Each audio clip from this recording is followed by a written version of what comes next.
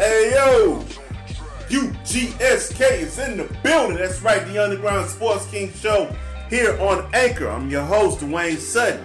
I got my brothers with me, man. You know what it is. I got Kellz in the building. Hey, what up, what up, what up? Yeah, we got DT in the building. Yes, sir. What's happening? What's happening, my brothers? Man, it's good to have y'all. Unfortunately, Rose Mo's not here this week. He'll be with us shortly. But we're not going to stop bringing the heat. We got it coming. That being said, man, again, welcome to the Underground Sports Kings. And we here to get it done. We here to get it popping, man. Again, thank y'all for tuning in for a whole nother week. But this week, man, we got some special things to talk about. Of course, we're going to follow up on episodes 3 and 4 of The Last Dance. And we're going to actually get straight into it. We're not even going to play around with this thing, man. We're going to actually start off with just 2 words. Dennis Rodman. Beast.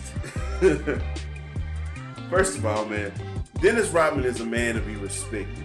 No matter what you may think about the hair, the tattoos, the piercings, the antics, Dennis Rodman is a monster. A monster. Let me go ahead and give you some quick facts on Dennis Rodman before we get into it. Now, here's the thing. Because Rodman's going to be Rodman, this is how it went.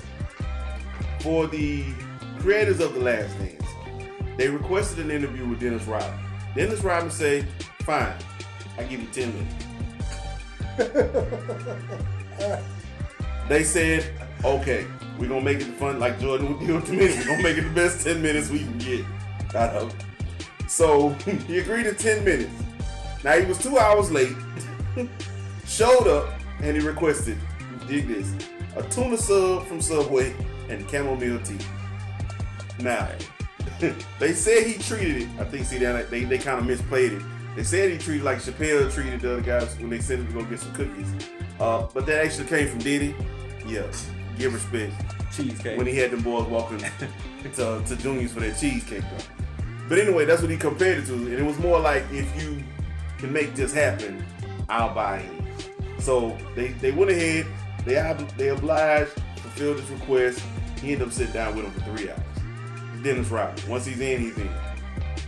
I believe that he always had intentions of sitting down for that. But he just wanted I think he was just playing or it was really not really he was just playing. It was more of a, all right, let me see if they gonna take this back. I think it's not only that, but now because they also said it was tough to keep him on topic. He'd start talking off when they'd ask the question, stay on top, and then he'd veer off. And before you know it, he was back talking about what you got, Kim Jong-un, how you say his name? Oh, yeah. And he kept coming back to him. They really good friends. How he's going to go down in history as one of the greatest men ever. So they really kind of had an ADHD moment where he was just struggling to stay on topic. But again, this is Dennis Rodman in a nutshell. But anyway, fun facts though. Rodman led the league. Played 14 seasons. Out of 14, he had 7 straight seasons where he led the league in rebounds. Tough. From 91 to 98. Now, here's the thing. Probably could have been longer than that, because 91 is actually when he became a full-time star. Like it was midway through that second championship, the 90-91 season. I think that was when they traded Dantley. We gotta go back, because he became a starter back in Detroit. But that's what I'm saying. Yeah. That second championship they had in Detroit. They traded Dantley and they brought in that wasn't Billy Johnson. That was Mark Aguirre. Yeah. And Mark Aguirre told him, he said, I think y'all need to start Dennis. Mm-hmm. Because the Pistons weren't playing as well as they were after that first championship. He told him, I think y'all need to start Dennis. And that's when Dennis really started. But I mean, as far as full-time, complete every season, 7 straight seasons. It was the start of the 91-92 season. From there up until the 97-98 season. 7 straight seasons. Played 82 games, 5 consecutive seasons. Kawhi, you listening?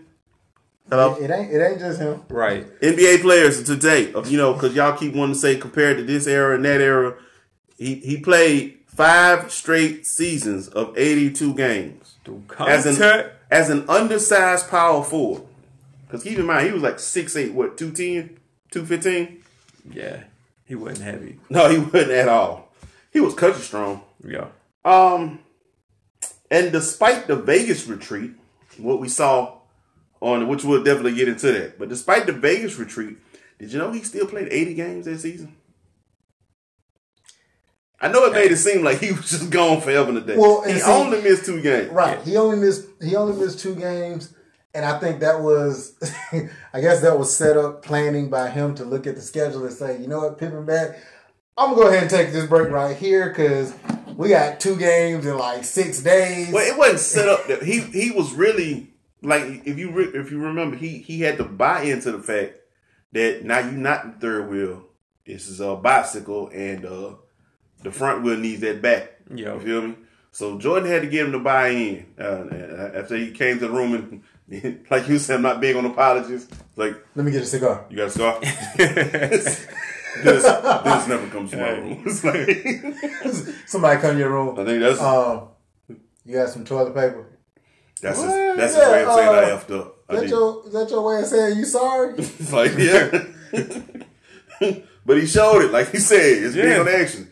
And he really adapted to that role. He appreciated being appreciated by Jordan as somebody he could lean on. Well, Scottie came back and he was like, well, now you don't really need me now.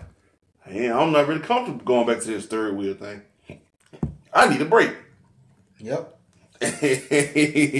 He like your boy say, when we break, we break. You seen Johnny?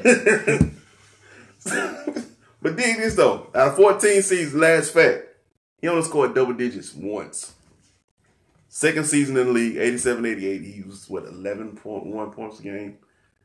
To think of a man, I mean, like, you got to think, players who start and have a significant role as he does, or did in the league, nobody wants to average under 10 points a game. Right. He didn't care about that.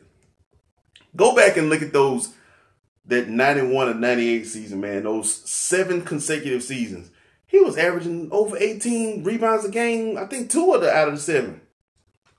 Over 18 at 6'8", 210. Dennis Rodman, ultimate fire plug, man. Kellz, I'm gonna start with you though. What you gather from the documentary about Dennis Rodman though? I think Dennis likes to be in situations that are controlled, but I think he gets off on trying to. He's in control of the situation, but he makes it believe as though he is something that can't be tamed, or he needs a controlled environment, right? But to let them feel like they're in control. No. It's really like to let them feel like they're in control, but it's to always like you got people that likes to they like to pick at people, right? Yeah. Because you pick at them only to see what the response is going to be, so that you can read them, so to speak. Dennis is basically reading the situation as he's creating like a lot of antics for everybody to think that this is who Dennis Rodman is, or Dennis Rodman is not focused, or Dennis Rodman is not, this, he's going to be a spectacle, whatever, only to get the response out of the people. But in all actuality, he's just kind of seeing exactly where his team is. He's letting them know exactly where he is when he comes on the court, and lets them know, hey, I'm still in control, even though it may appear that I might not be. You know what it reminds me of? You ever met a person when they're single, they out doing whatever they want to do, and they're really good at that. Yeah. Then they finally settle down, and they, you know what? This is what I need. I need to have a woman in my life that's gonna take care of me and do X, Y, and Z. I need to be married because when I'm single, I'm reckless. Right. I'm wild.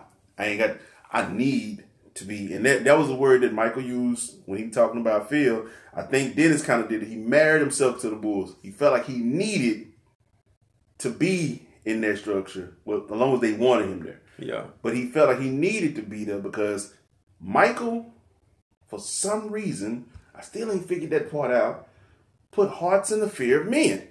Everybody was afraid of him. Now, if we're talking about competition-wise, cool. But just presence? Really? Like, that's the one person he did not want to let down was Mike. But we're going to pause that. I'm going to come to DT.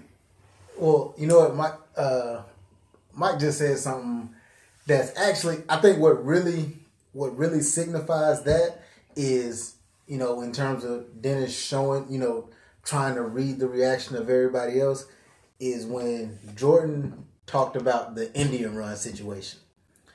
The perception is that Dennis just went off to Vegas. He been out there drinking, doing God knows what. Man, he gonna come back. He ain't gonna be in shape. Now I gotta suffer and do this daggone Indian run because of him. And what did Jordan say? As soon as Rodman gets to the front, he takes off. And it took them 4 laps to catch him. Now, any athlete that's listened to this knows exactly what the Indian run is. Right. And you talk about something that will have you pissed off at teammates for a minute, like, bro. Oh, man. Like, Doc, you knew. He said, you knew for I a fact. vacation. If anybody needed a vacation, it was me. Right. Like, why in the world would you take off running like that? You know we done already been at this for about a good mile and a half. And you just gonna take off on a full sprint like that? Like, that's like you get up in the morning and be like, you know what, I gotta let the dog out and you gotta go pee. And you get up, them knees aching, them ankles aching. As soon as you open the door, he take off. He not going to the yard to go pee. He gone. God, dog, I don't feel like running out this. The dog gone. Here we go. His food in the bowl. He get hungry. He'll come back. Then it took off and there was no stopping. But in terms, like, really the thing that I focused on the most about the whole thing of him was Michael Jordan says Dennis Rodman is the smartest player I've ever played with. Yeah. Now, when he said it, I don't know if he said that in terms of the smartest player he ever played with on the Bulls or the smartest player I've ever played with. What you have to do in that is think about everybody he's ever played with. Everybody, that in itself says enough.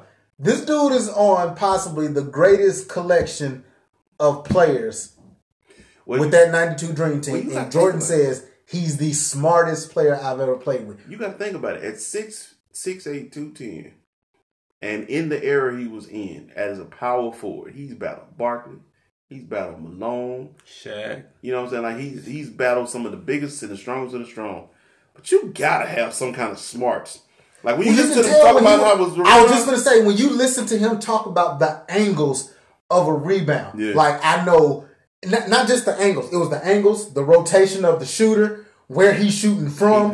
Like all that to know all that stuff. Like we're not talking about a play that in itself is one of the things you try to like really instill in kids. And who the shooter was, because he knew the rotation. Exactly. Like I said, that's one of the things you try to instill in kids. Like you don't have to be the most athletic. You don't have to jump the highest. You don't have to be the strong. It's just certain small things you have to do. If you box out, you've already put yourself in a position to get a basketball before everybody else. You know what? What's up? It reminds me of something one of our favorite coaches always say, Coach K, start in your role. Like, Dennis Rodman is the epitome of what that is. Like, whatever your role is, be the best of what you do. Mm-hmm. You don't need to be the best player on the team. If you're a good shooter, be the best shooter. If you're a ball handler, be the best ball handler. If you're a good defender, be the best defender. You don't need to do everything else. Now they threw his stats up from what was Southeast Oklahoma State. Yeah, some school. Rodman was 27 a game in points. Right. He got a decent jump shot. If you notice, he just flat out didn't care. Yeah. Like even when his by the time he got Chicago and stuff, he didn't care. If you actually watched him play in Detroit, he could handle the ball. Yeah. He could pass the ball. He was a fairly good shooter. He had an offensive game. By the time he got to Chicago, look, man, I need to be a scorer, and I got a dude over here going to score 30 a game. I got another one going to get 25 a game. That's the thing. When we talk about role players, I think that's the biggest thing in the world, man. Players, if you're listening, roles are important. Ain't nothing wrong with being spliff. 6-man is important. Your rebounder, whether it's offensive and defensive, they're both important. Know your role, shut your mouth, eat your minutes, and be the best of what you got. You'll make it. I promise. He in the Hall of Fame. Yeah. Simply because of his defensive. Now, I have heard somebody say that, though. Wasn't Michael Wilbon. I can't remember who exactly, but they said David Aldridge, DA. Dennis Rodman is the best on-ball defender. Yeah, he did ever. Yeah, he said that, and when he said it, I actually paused for a second, like, hold on, dog, you tripping. Then I had to think about it. If you take out, and I say take out, later in Chicago, because of course that's when he got older. Look at Detroit years, San Antonio years, and I'm gonna say early Chicago years. Dennis Rodman guard 1 through 5. Yeah. He guard 1 through 5. I've seen him guard Magic. I've seen him guard Worthy. I've seen him guard Kareem. Very few people can say, "Oh yeah, I can guard 1 through 5." Like that's 1, 3. This man shut like that. Shaq is my dude. That man shut down Shaq, the most dominant player that NBA has ever Shaq seen. was more focused on wanting to punch him than actually. He know how to get in your skin. Hey, still, like how you do it is how you do it. But to shut down a dude that's 320 pounds, 7'2", and literally could really move him with ease if he really wanted to. 320 is being nice, but okay. It is. He about I'm gonna get Shaq at least 343. Yeah, right. But to shut that dude down at the time he did it. Now, mind you, we're not talking about last 2 years before he left to go to Miami. Shaq. We talking about Orlando and early LA Shaq. You shut that Shaq down. I would say I get it. But no, I found I've always had a lot of respect. I'm gonna tell you the most amazing portrait I've ever seen when it comes to sports. It's only a handful of them. You can think of some of the most amazing or iconic moments in sports and the actual photograph of it. But him stretching out for that ball going out of bounds, I knew like he's flying through the air. That's one of the most selfless, athletic plays I have ever. Because when you see it, you automatically know nothing about this is going to end well. There's really less than a 50-50 chance of you even saving that ball. Because that ball was more so on the other side of the line. Oh, no, he was going to It was still in the air, but it was more so on the other side of the out of bounds line. Yeah. So even for him to save it 9 times out of 10, or I say 8 times out of 10, throwing the ball back, the ball was going to probably hit the line. But the fact that it was, I care that much, I'm here to give all the effort I have. As a teammate, you can't run. You cannot wait to run over there to help him up. And that's why him and Michael work well. Yep. That's all Michael needed. I need somebody who's going to sell out in whatever it is they doing. Because we all know that frustration was on his face when y'all won't even run simple plays. Like, I need some motion in here, something. Y'all really just standing around waiting on me to get a bucket. This is ridiculous. I thought y'all was supposed to be players. That 20 rebound stat was amazing to me too. 20 and no points? 20 and no points. And I think they say he had 20 of those. And the closest was Marcus Camby with 2. Yeah, it was up there. But I knew Marcus Camby wasn't. But 2. I knew he had 1. I didn't know he had 2. The closest with 2, and this man got like. I can't remember the exact number that Rodman had, but it was like. It was more than 10. I know that. But the closest person is 2. Yeah, but that shows that they don't make them like him. They really don't. Everybody want to be a star. That's why you see stretch fours come along, and everybody want to get buckets. You know, big men want to learn to shoot threes. Steph Curry messed the league. I ain't gonna say messed it up, but he definitely changed it. We are beyond the time, but I still want to get this one topic in before we go to break, though. So they did talk about Dennis Rodman, but they also talked about early Dennis Rodman, which introduced us into the series of the Detroit Pistons, that 88, 89, 90, 91 Detroit Pistons team. The back-to-back champions. And I'm going to say this much. I want to ask y'all this much. Was there anything about the Pistons that you learned that you didn't know, or that you may have gained an appreciation for, or even lost respect for? I want to start with you, DT. I didn't learn anything new. I'm assuming that by now everyone has seen the 30 for 30, the Bad Boys edition. So, you probably already knew everything. The only thing I will say is really about when they lost. There's a part of me that agrees with Isaiah, because what he said, if you go back and watch it, that's exactly what what the Celtics that's did what to the them. Celtics did to them. It's basically the passing, of the torch. Like, bro, for the Celtics, we had this for such and such amount of time. Y'all got it now. You don't. Nobody stands in the ring while the person that just knocked you flat on your behind does they victory dance and get their belt and they interview and everything. No, I don't want to be here. I'm a leave. It's Mike Tyson did. All praise to Allah. He was a better man today. Because Mike Tyson didn't really lose. Nevertheless, the fact of the matter is that I got what he was saying in that time. No, man, we don't shake hands. Jordan did it. Yes, that's cool. People have to realize Jordan came along 84, 85. Like, you literally towards the back end of all of everything, especially by the time he really got in the playoffs. It's the back end of everything that has already gone on. So it's a little different. That does not mean I like it. I've always said, to me, a person who is, my wife tells you I'm a sore loser. She'll say I'm a sore loser. I don't believe that. I just say I don't like to lose. I forget who said that, but show me a person who likes to lose, I'll show you a loser. It's that simple. Like, that was might have been Cam that said that. I think Saban. But that's the truth. If you show me a person who can handle losing, I'm going to show you a person who's a loser. Like, that's Nick Saban. You're not supposed to like losing. It's supposed to bother you. Because if it don't bother you, then it doesn't mean anything to you.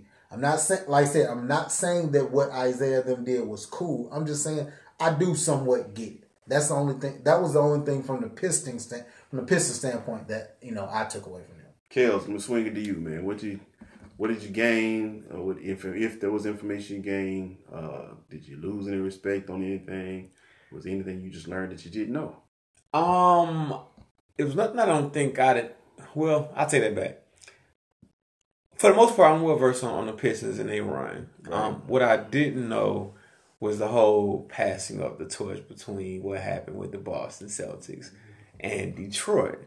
Now, the interesting thing about this is, let's take a look at what the Boston Celtics represents. Right. Okay. The Boston Celtics is technically, I'm not going to say they're a clean club, but the appearance of what that is, because they're representative of what that era of Boston was, which was a majority white team, guys that can play ball, played together, and they were an excellent team, a group of Hall of Famers, like the list can go on. And then we look at the Bad Boys, and this, the names is even different for that matter. But the Bad Boys is a team, the Angels, predominantly black people. Right. And yet everybody except for predominantly black. And yet the only story that was ever heard, or the team that gets talked about the most in such a negative light, so to speak, happens to be the Bad Boys. That was something that was interesting to me.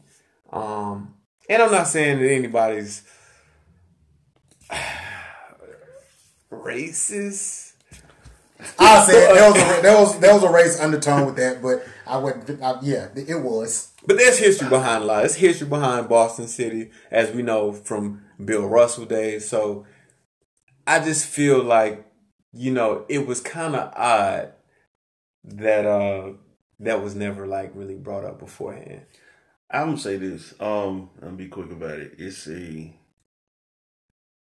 put it like this. That's low hanging fruit to say it's racist, because Michael Jordan had made the comment the game before he swept them out was that the Pistons were terrible champions and that they were bad for basketball. And if you really want to break it down, it's this. When you think of the Celtics, the Celtics were dirty. Well, I ain't gonna say dirty, but they were scrappy. They fight with you and everything. Bird knew how to get in skin. It was the reason why he caught a jab from Dr. J. But that was not who they were. The Celtics played a better brand of basketball. It was all about team chemistry. When you think about the fundamentals of basketball, that's who they were. They were the fundamentals. Pass, defense, shoot. You feel me? Rebound, box out. The Pistons had the capabilities of doing that. But when you think about the Pistons brand of basketball, you thought about more so bracing yourself. Do I have pads on? How are my ribs really feeling today? You weren't really worried about whether or not they were going to focus on their fundamentals and how, because they were good at that. Don't get me wrong. They were one of the first offenses to really run a 3-guard rotation with Dumars, Thomas, and Vinnie Johnson.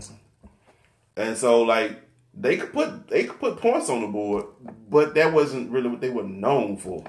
They were more known for their bad brand of basketball. You were going to take a beating that day. I mean, it was going to be ugly. It was going for boards, setting screens. This is who they are. Now, some people saying they only did that for Jordan. No, that was how they played. That's just how that was their brand of basketball.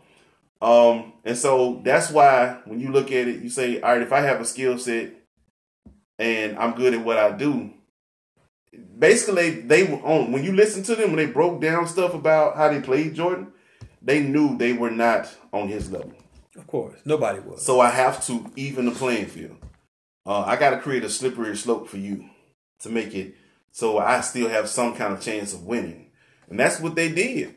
Everybody else didn't think that way. Pistons didn't mind going though. But I'm not going to say it was a race thing. It's just, but here's my issue. When you get beat, all right, if I lose to you and we had a competitive fight and I just took an L, I take my L, I shake your hand, and I'm out. I agree with that, yeah. But if I lose to you and you got away with dirty blows, you called some cheap shots in when the ref wasn't looking, and it kind of slanted the fight, I don't respect it, because you flat out, we out here to analyze and do our thing, and you basically, because you felt like you couldn't outbox me, decided you was going to play dirty. So maybe the Celtics looked at it like, all right, we lost to them finally, whatever, cool, I'm out, because of who they were. Jordan didn't really care who it was. He really had a golden boy image. And it was like, right. All right, if I'm taking L's, even though I'm on TV, y'all see me getting beat down. I have a steal shot. He went in the air. Isaiah's on his back going for the ball over the top of him. Rodman is not even jumping. He's standing there on the ground, 1 foot on the palm of his feet, just standing with his hand up like this. But he got a knee jacked up in there in Jordan's crotch, with Isaiah on top of him, coming down on top of that knee. This is what Jordan dealt with constantly with them. When you see it, it's like, that's not basketball. I know basketball can get physical, but that's not basketball. But you know what? That look like some stuff you do in the WWE when they catch you slipping in the tag team matchup, your partner that got knocked out. Right. That's what it looked like, bro. But a lot of that took place in the 80s, though, because it wasn't really just Detroit that was... That was it was physical basketball. That was the first thing you thought of, though, when it came to, when you think of the Celtics, the Lakers, the Sixers, you would think of who had what skill sets, who was good at what, who was the strong, like when you had Daryl Dawkins and them playing. I mean, you knew who had what. When you thought of the Pistons, man, look, we had a rough night last night. My body's sore. I don't know if I can take this. You was already worried about how physical it was going to be. And I think that's the narrative that the media created. That's why. Yeah. I mean, is it easy to say it was a race thing? Yeah, it's easy to say, but it's, to me, it's also the truth. We not finna sit here and act like. I mean, what's the scene? It's a basketball play where one of the Lakers do. He damn near get clothesline. And that was Lakers. Rambis. That was Lakers. Oh, yeah. That wasn't the Lakers. Okay, that's like Detroit is not. Detroit ain't nowhere in that. How many? There are other. There are. That was it. Detroit. I mean, Boston. They could be physical. I'm not saying that they could, but when you thought of their brand of basketball, that's not who you thought of. But brand of basketball is pushed by what he said is a narrative. Yeah, the narrative about them was this is how they are. This is what they do. Why? Because we got, like I said, it's not only. It's also those type of players. Look at Isaiah. Where did Isaiah come from? Chicago. Look at McGuire came from Chicago. Dumars. Who he is, where he came from. Like these are all players who came from certain type of areas. So you already have that stigma. We done put this team together, and now they the bad boys. Let me just be real. Here's the thing that rubbed me the wrong way about it. It's one thing y'all walking out in, and y'all doing this directly in front of them while they standing in front of me. Isaiah actually looked like he trying to. Isaiah looked like he was trying to hide. That never sat right with me. Like, that's true. Isaiah looked like he was trying to hide. If you gonna do this, you know what I'm saying? If I'm walking, I'm just gonna walk out.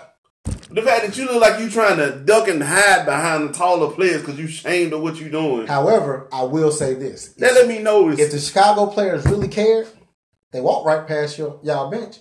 Why didn't none of y'all be like, "Hey, good game, good game, good game, good game"? Why didn't none of them say anything? If you really care, to me, let's be honest. If I'm a Chicago player, I don't care. You know why? Look at the score. All right. I just swept y'all off the playoffs. I just beat the brakes off y'all. Horace Grant made it known. They didn't care. It just really it justified what they had already known, what they felt. They knew they were the better team.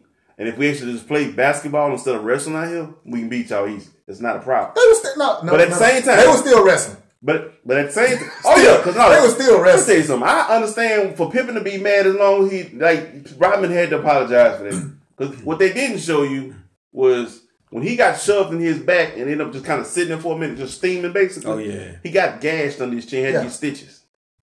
So Rodman, and you could see it. He called the foul and you just shoved him in his back while he's already off. That's what I said. They were still doing the same thing. The difference, though. So let's go ahead and get to this part. As I've said, we, in my personal opinion, we can now shut down the entire conversation about LeBron and Jordan. Hey, it was never a discussion for me. Jordan got beat twice by the Pistons. Mm-hmm. After the second time, what does he do? I'm gonna go get Scotty. I'm gonna go get Horace. I'm gonna go get Paxton. We're gonna get everybody. We're gonna take our behinds to the gym. We're gonna spend time in his weight room. We're gonna spend time in his gym. Then we're gonna go back to the weight room. We're gonna be mentally and physically prepared for everything they have to bring next season. LeBron gets beat. Let me call Dwayne Wade then, man. I need to go join somebody. Nuh-uh. What you do is you get your team together and say, we will not get our butts beat like this again. Not only that, y'all gonna get tough. You ain't never heard anybody ever come out and say, Michael Jordan quit. All right. Dan Gilbert, I understand Dan Gilbert had a beef, but if you watch that game, and you could see it, LeBron was checking out. Though. Yes. This man took off his jersey walking through the tunnel. It said right then, you really wasn't there, you really did not care, whatever. I'm gone anyways. The fact is that, like I said, when Jordan got beat, he took it and then said, "Guess what? We gonna get better. We gonna get better." He ain't gonna join nobody. He ain't call up two Hall of Famers, and people fail to realize that when it comes to the LeBron thing and him going to Miami, he didn't just go play with two good guys. Oh man, Dwayne Wade is, in my opinion, a top 5 shooting guard of all time. So you didn't just go play with just any old, two really good players. No, you went to play with an all-time great and Chris Bosh, who was a 20-10, 20-12 guy in Toronto, and very well could be a Hall of Famer if he had been able to continue to play. You went and joined them. And that was D Wade, who just came off of carrying Shaq and Zoe and them. Because honestly, and the officials, there was a lot of iffy calls, I'm gonna say. But D Wade did his thing, and he did it before LeBron did. Yeah, he found a way to win. And I get a lot of people sleep on that Dallas team. D Wade handled his business, bro. That was a nice. Dwayne Wade took over Game 2 on. Game 2 on, he took over. Well, we're going to pause right there, man, because we're going to come back. We're going to take a little quick commercial break, a little water break. We're going to come back, get into some more of The Last Dance, and then, people, we're going to talk NFL draft. The Shield! Yeah, we're going to talk some recap, man, because some things happened in that draft. Or didn't happen in that draft. That made me scratching my head. I don't know. But anyway, we'll be back here on the Underground Sports Kings. It's Kellz, D.T, yes sir, and the Woester, man. We'll be right back. At this time, we're taking a break from the Underground Sports Kings show that I do hope you're enjoying to bring you other podcasts that you might be interested in. With that being said, this is a black media movement, so allow me to introduce to you Black with No Chaser podcast that is hosted by TK, Tyrus Kennedy, We also have the Shade and Shit Talking podcast hosted by TK himself as well. Next, we have the Unapologetic Experience hosted by Mr. Jarius Thomas. And Mr. Jarius Thomas and TK, they combine to make The Culture Sports. That's right, and occasionally if you pay attention and listen closely, occasionally the one and only Woester might make an appearance. Oh Lord, what they gonna do with it? Oh. And finally we have the I Am Woe podcast. All shows are available on all major platforms. Make sure you continue to support the black media movement as we continue to support and bless you. Thank you. We love you.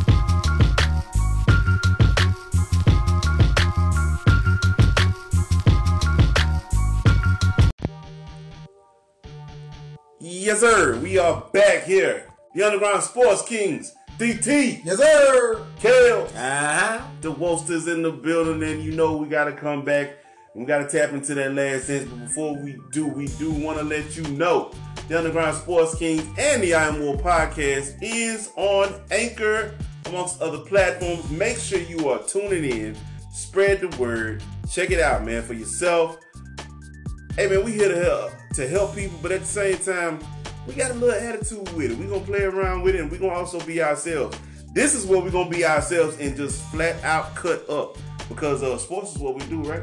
Yes, sir. This is what it is. This in the bloodline right here. And this is what it is. So make sure you tune it in, check it out, pass it on, send the message. The links is out there, man. Follow us on Instagram, Twitter. Just find the Underground Sports Kings. Underground Sports Kings. Or, you search hashtag UGSK. We ain't hard to find. Kellz, what can he find you at, man? Hey, man, I'm on IG, man. Kellz 10 toes down, man. Go check me out. Yeah. DT. All social media platforms. TaylorBoy02. TaylorBoy BOI02. There you go. That's what it is. All right, now, so let's go ahead and get back. We're gonna try to go ahead and wrap up this last dance. We definitely want to get into this NFL draft. But I did have questions I wanted to ask y'all, though. Based off of what we saw from the last dance, episodes 3 and 4. First question, though. Kellz, I'm going to come at you. Now, there's been talk about whether or not Jordan could score 40 in today's game. In this era. And there have been some people who said that's flat out ridiculous. That's disrespectful. Players have evolved. They're faster. They're stronger.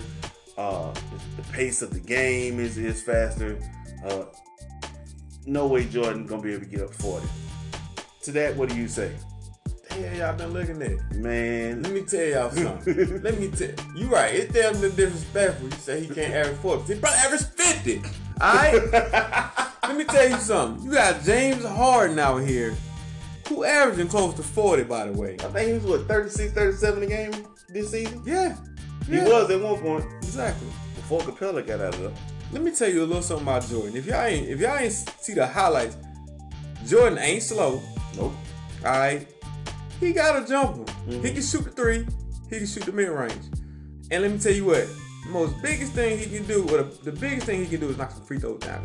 In this era, where y'all calling fouls, he gonna be at the free throw line shooting 20 free throws a game. Man, I'm gonna be real with you. Ain't too many people out here protecting the rim that strong. You got what's the big Afro dude out of Brooklyn? Oh, Jared Allen. Yeah, I mean, but ain't nobody really just protect. I mean, like he had some rim protectors. He was still getting up over.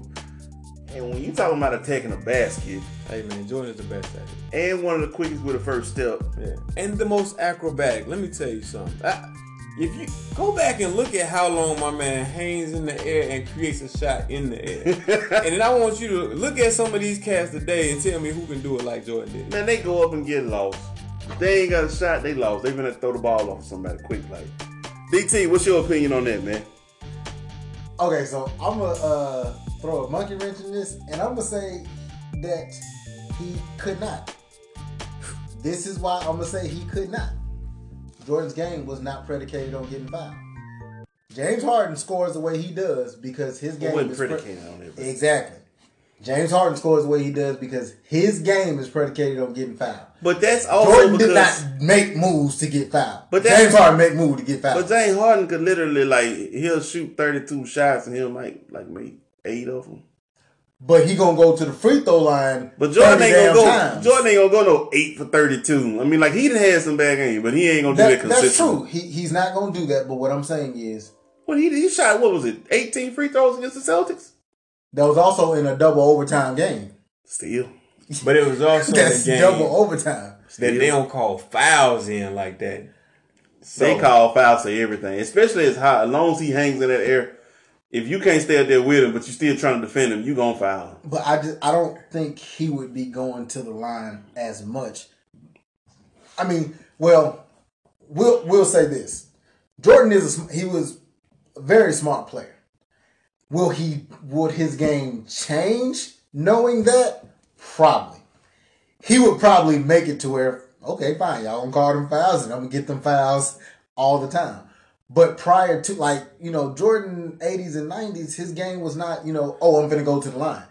Like I said, you looking at certain players today, dude, James Harden makes a move to get fouled.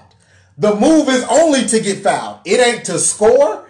It ain't to get a shot up. It's literally for you to foul him. That's that one man. But I'm gonna say this: he ain't the only one. He's not the only one. He's one of the latest. He's the biggest. To me, Ginobili, really, he got it from Ginobili. I've always said they were pretty much just different shades of each other. Ginobili, okay, but see, Ginobili there's a difference. Ginobili is a flopper. He does flop. The move is not, but he does not make a move predicated on you calling the foul. He would do stuff where you would bump him and he would exaggerate the bump.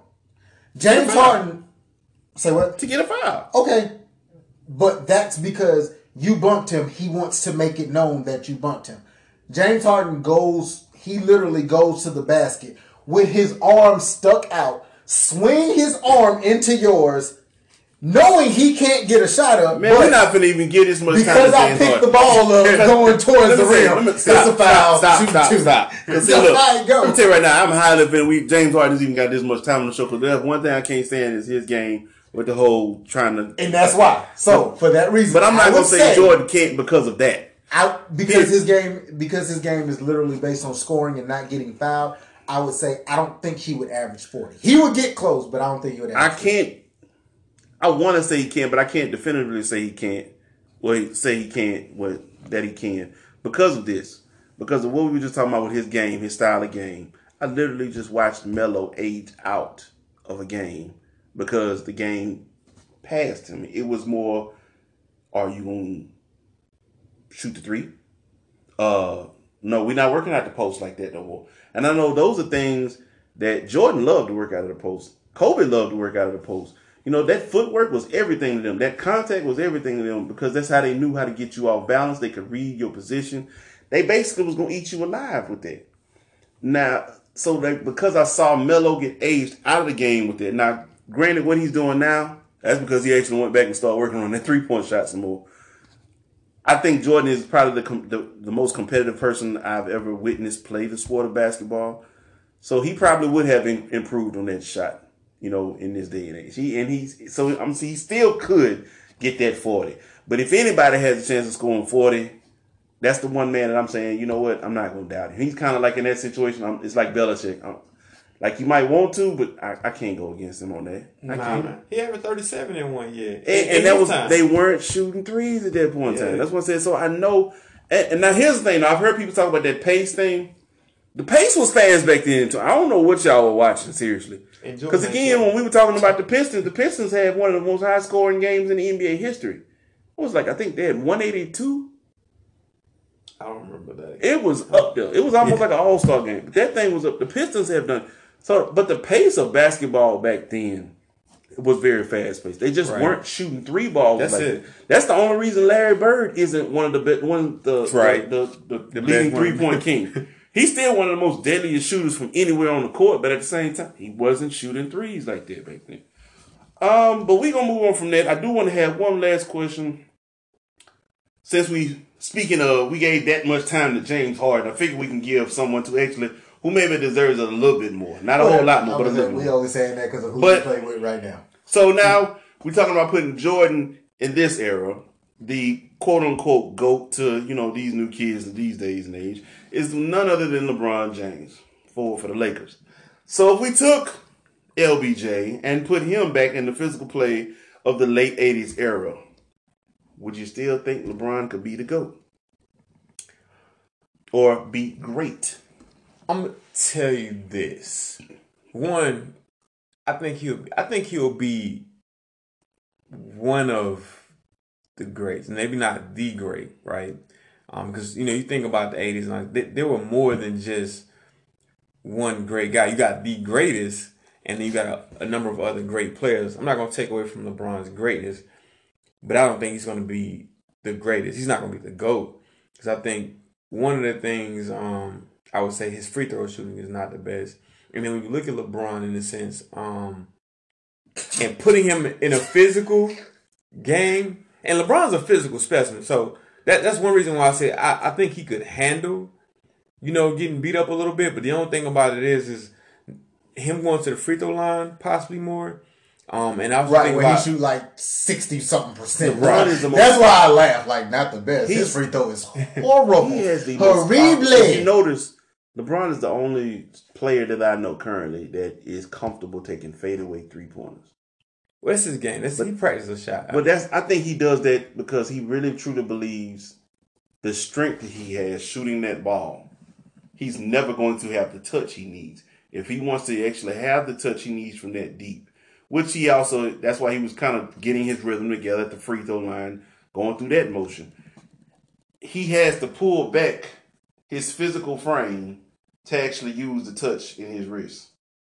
Because just leaning into a shot like Steph does, like almost hit the upper half of Steph will be over the 3-point line. But leaning into it like Steph has it's the touch in his wrist. It doesn't matter. But LeBron that's a big, have you seen the recent photo of him? Yeah, he's a big dude. He looked like Baby Hulk right now. He look, I ain't gonna lie. Somebody said that he was like, I thought because of the beard he growing, like it looked like Kimbo Slice.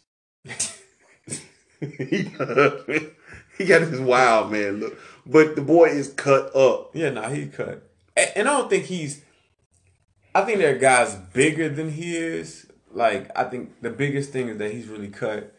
He's 6'8", and he do got some weight on him. Because he got that weight and he cut, he looks bigger. Like, I think he would have been forced to play out of position because he's naturally, by brain, by talent, skill set, he's a point guard in the forward's body. But if as big as he is in that era, you were gonna have to guard Karl Malone. You were gonna have to guard Charles Barkley. I'm not letting you out of here with that because there's nobody on our team that's big as you. Well, I mean, he would be Magic. Straight. But Magic wasn't having to guard them. Magic wasn't that. He wasn't having to, but having the benefit of being able to do that is just because I think LeBron was at one point was like 270. He was close, maybe like 260. I thought 275. Yeah, he was up there. He was Zion without with a few more inches. Yeah, but he was literally mostly build as opposed to any real weight. He might have only had 4 or 5% body fat or something like that. He was a big dude. He was cut up. Karl Malone's a punisher. That'd have been some elbows you was gonna catch. And that's the definition of country strong right there. Karl Malone, like he used to, but anyway, like he used to move animals. Karl Malone blew Twitter up because they found out who he was. They found out about his history, his dirty secrets. We ain't gonna go there, but God bless. And pray for that, brother. Anyway, but we're gonna go ahead and I do want to say this, man. Episodes 5 and 6 will be coming up this Sunday, and apparently I think episode 5 itself, y'all brace yourselves, but that's dedicated to Kobe. So he's gonna go there. Gonna take us on that emotional roller coaster.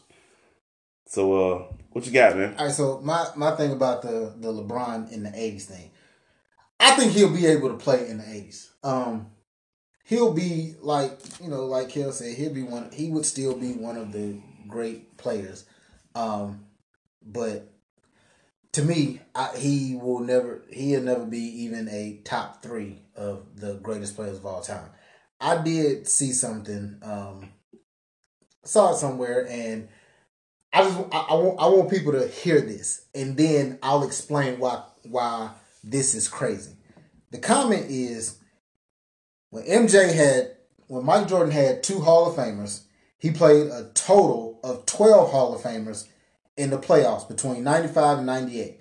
LeBron played 10 future Hall of Famers in 2012 alone. Now, I will explain why this comment is so stupid in itself. Back then, Hall of Famers were spread all through the NBA. Nowadays, I got 4 of them on one damn team. Yeah. So if I'm in the conference with them, now mind you, last week on last week's episode, if y'all haven't heard it, go back and listen to the UGSK episodes 1 and 2 of The Last Dance. We talked about the people that Jordan played, but also how bad the Eastern Conference was like the first year he got into the playoffs. They got into the playoffs. Chicago got into the playoffs with what, 38 wins or something like that? That was maybe 32. And I want to say, if you listen to it, I made the comment, that ain't too far off from what it is now. Because they still have 50 losses. The Eastern Conference now, your top 3 or 4 teams are good. Everybody else is like, can you crawl there? Mm-hmm. Not walk there, but can you crawl? If you can crawl there, it's almost like first come, first serve with you'll see Orlando with 5, 6, 7, and 8. Like under 500. You got here first. but they'll have like maybe 40 wins, 42 wins. But that, like I said, that's how boys had 32. That's how the Eastern Conference is now. It's set up to where you got 3, 4, 5 guys, really good players on one team. Back then, it was not like that. So if you were to take LeBron, put him in the 80s, it would have been the same thing where he didn't play against these type of players, especially when they say through 95 through 98. Remember, Charles Barkley went and joined the Houston Rockets. Who was on the team at the time? Was old, and he but see, that's exactly my point. Players didn't stay to where you have 2 or 3 Hall of Famers on almost every single team. It's 5 on one team. So they were 30. They had 32. It's 30 and 52. Hey. But like I said, I say that to say that, yeah, if you take LeBron, you put him back in the 80s, man, will he be a good player? Yes. I'm not going to say, he wouldn't make it in the 80s with the way they played. Nah, he would. LeBron is a big dude, man. We ain't smart, crazy. And he'll know how to adjust. He does the stuff that he does now. LeBron now is like the child you have at your house. They do what they can get away with. Until you change it, I'm going to keep doing exactly what I've been doing. I'm going to go ask mommy. She say no. Well, I'm going to go ask daddy. And he say yes. Then we going with what daddy said. All right, let me just go ahead and throw it out there. Do I think he'd be great in the 80s? No. I think he'd be good. I think he'd be better than players like James Worthy. I think he would have a tough time having to deal with guard players like Karl Malone, Charles Barkley, because Charles Barkley was an undersized power forward, but he never let anybody stop him from a rebound, from scoring. The mound round of rebound. I think he'd have trouble defending in the post against those players who actually that's what their game was predicated on. Back to the basketball. Remember, they had rules set up for those players. True. There are NBA rules set up for. There's a no isolation rule in the NBA. Thank you, Michael Jordan. There is a no. You cannot back down for more than 5 seconds. Thank you, Charles Barkley. There are rules for these players. And Magic. Yes, there are rules set up for these guys. Like, y'all are cheating. That's illegal basketball. He just bagged me down 20 feet. I don't think that's fair. For 15 seconds. That's cheating. Like, there's rules. But they got to shut up before the play clock ends, so we're going to take it for what it is. But anyway, that's the way I figure it. But anyway, 5 and 6 episodes air Sunday. Again, brace yourselves for 5 because they've already kind of let it be known. That's going to be the Kobe segment. For us Laker fans, it's going to be bittersweet. Yeah. We always love to see Kobe be Kobe. We always love to see, we knew Kobe viewed Jordan as the big brother. So you get to see the little brother, big brother, have their exchanges, like when they pass each other during the All-Star game and get a little love taps on the butt. And that's the respect, man. You know what I'm saying? Like, little brother had love for the big brother and big brother had love for him, you know. So, but you get to see the rise and the meteoric rise, I would say, of Kobe Bryant through the eyes of Michael Jordan. And it's going to be special. Y'all make sure y'all tune in for that. We're going to go ahead and get this thing kicked off, though. NFL 2020 draft. And, man, there was some things happening. Now, let me go ahead and make this known. You have some favorites here. The Woester here, Colts fan. Kellz. I ain't really a fan too much, but I'm always support the home team. So, I'm rocking with the Falcons. Okay. When you in the A, yes sir. DT is already, as you can tell, a Falcons fan. So, yeah, my wife is probably about to set the house on fire, so we need to hurry up. Anyway. I love you, Jazz. I love you, sis. But anyway, man, and I'm not going to say those two words. I will not. I love you too, baby, but I'm not saying that. Sorry, they're going to take my tongue for that. But I want to start with you, DT. What was Atlanta, your favorite pick for Atlanta in that draft? It would have to be, hands down, my man from Auburn. I knew that one. Hey, look, I'm saying, because Marlon Davidson, all right, straight up, we go all cards out on tape. When this man when he did the combine and he did the interview portion of the combine, that right there, when he said that, I actually was scared and was like, okay, they finna arrest him because I don't think you really supposed to say this on TV. They asked this man, what is his favorite thing about ball? And he literally said, I can abuse a man the entire game. I ain't going to be on no headlines. I ain't going to never get arrested. I can come back and do it the very next play. I can do this over and over again. This sounds like a man, he's been in jail before. When he said it, I was like, okay, so... Now, he doesn't sound like he's been in jail before. Bro, when they drafted him, if I was not over 30, I would have started doing backflips. Because immediately, I'm like, we drafted a straight savage. And if I put this man in, I'm sorry, y'all know I hate that word, but yet that's how I felt. You put this man next to, Grady Jarrett, bro. The interior of this line now is set. Let's go get it now. Oh, for those of y'all who have not caught up from the I Am Will podcast, the word that he said was savage. Not very fond of that. But anyway, go back to the I Am Will podcast. Check that out. You'll understand why I said that. Right. But the fact that you pair these two up now, mind you, look at what you have now in the NFC South. You have the greatest quarterback of all time, in my personal opinion, and no, it's not the guy in Tampa Bay. It's the one in New Orleans. You have him who still to this day gets it done. You have Tom Brady. Mm-hmm. You have whoever I'm assuming Bridgewater is going to be their starting quarterback. It better be. He is. Who is, he came out. They didn't pay him that money to sit on the bench. And when he came out, he should have been drafted by them stupid people up there in Cleveland. But, oh no, he didn't throw the ball well in his pro day, so I don't but he did it all through his college career. Idiots. That's what you get. That's why you stuck with the one that, anyways, we're not going to go there. Nevertheless, this is what you have in NFC South. You have to deal with this twice a year. You better find a way to get pressure up the middle. I love that pick. Thank you, Atlanta Falcons. We will see if Thomas Dimitroff has finally drafted a good defensive player besides Grady Jarrett and Debo. Kellz. I'm right there with DT, man.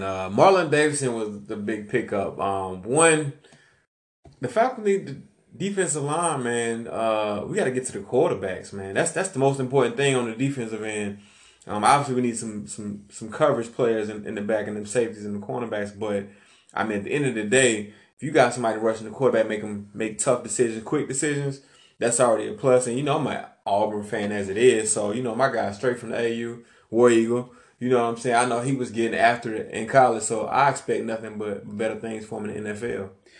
Hey man, I like that. I give you that, and I know that was hometown for you because that's your people, War Eagle. I give you that. I was proud of my coach.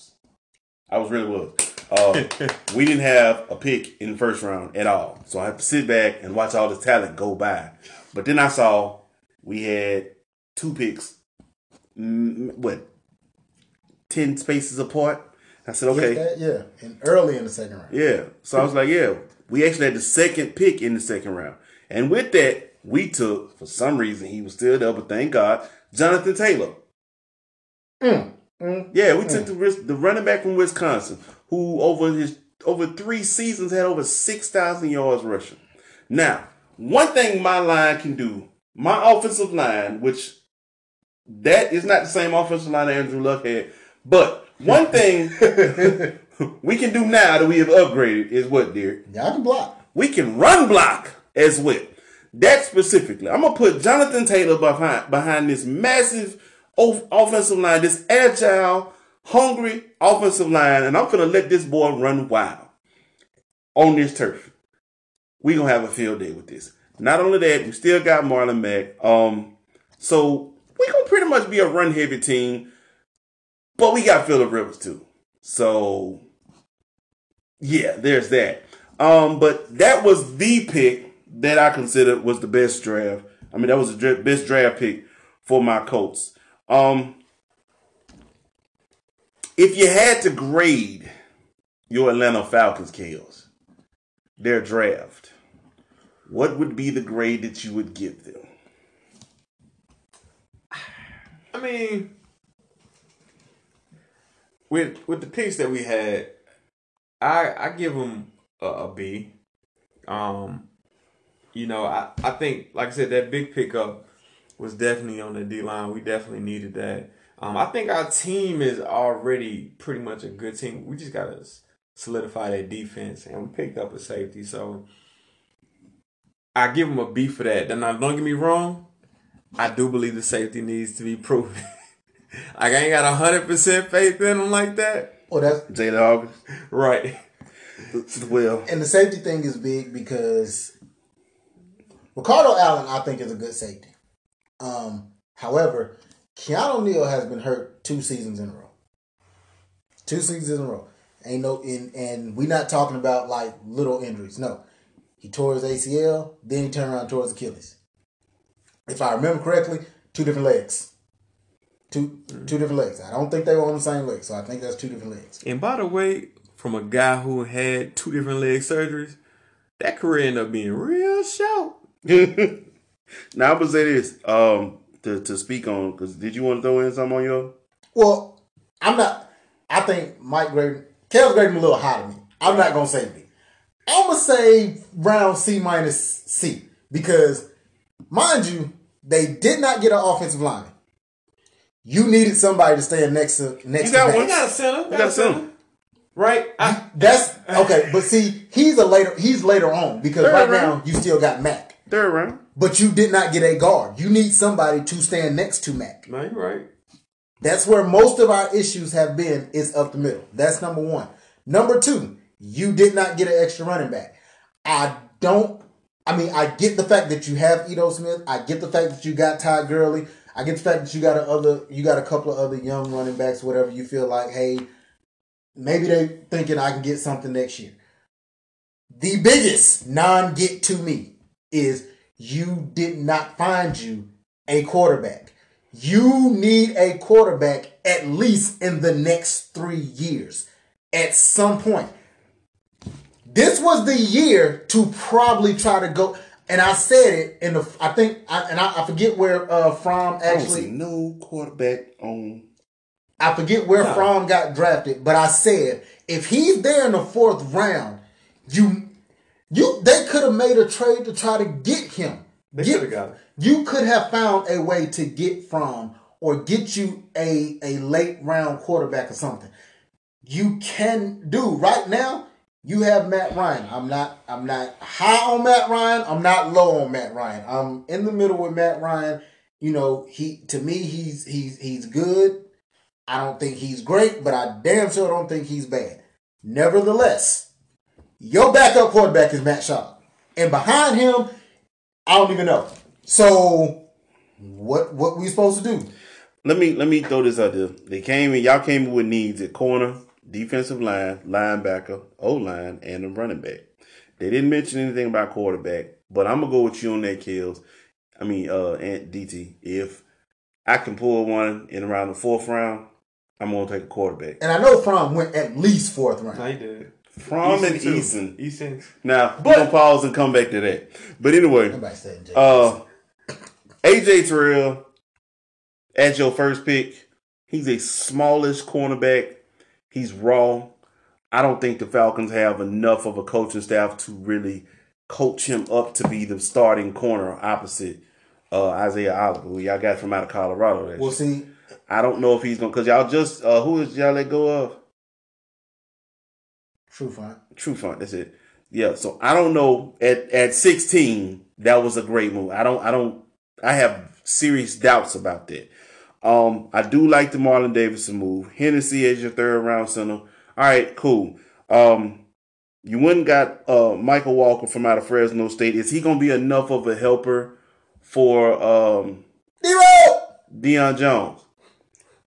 That's a question mark because you had some other nice linebackers there, run stopping linebackers there that you bypassed to take, for instance, AJ Terrell in the 1st round. I don't know what y'all were thinking about with that, but I get it. You had to get a corner. You got desperate. You reached. Jalen Hawkins is more of an insurance policy for, like you said. I think he's an insurance policy for Ricardo, though. No. I mean, at that safety, they actually want him to be, because your boy stays hurt. Who? Neal? Yeah, Keanu Neal. Neal is your strong safety. But they're going to probably put him, from what I'm reading up on Hawkins, he's actually going to probably be special teams for now. And then you ain't got a punter. I don't think the Falcons... Punters are important. I'm going to tell you right now. Because Matt Ryan doesn't convert 3rd downs. No, that ain't the problem. Dude, the punter we had, it literally took him all day to get a punt off. If you go back to the very first game of the season, when Minnesota blocked that punt, I swear, I promise you, Doc, when they hiked the ball, I left and went to the bathroom. When I came back, he was just now getting ready to punt the ball. Hey, that's ridiculous. I do want to say this, Georgia.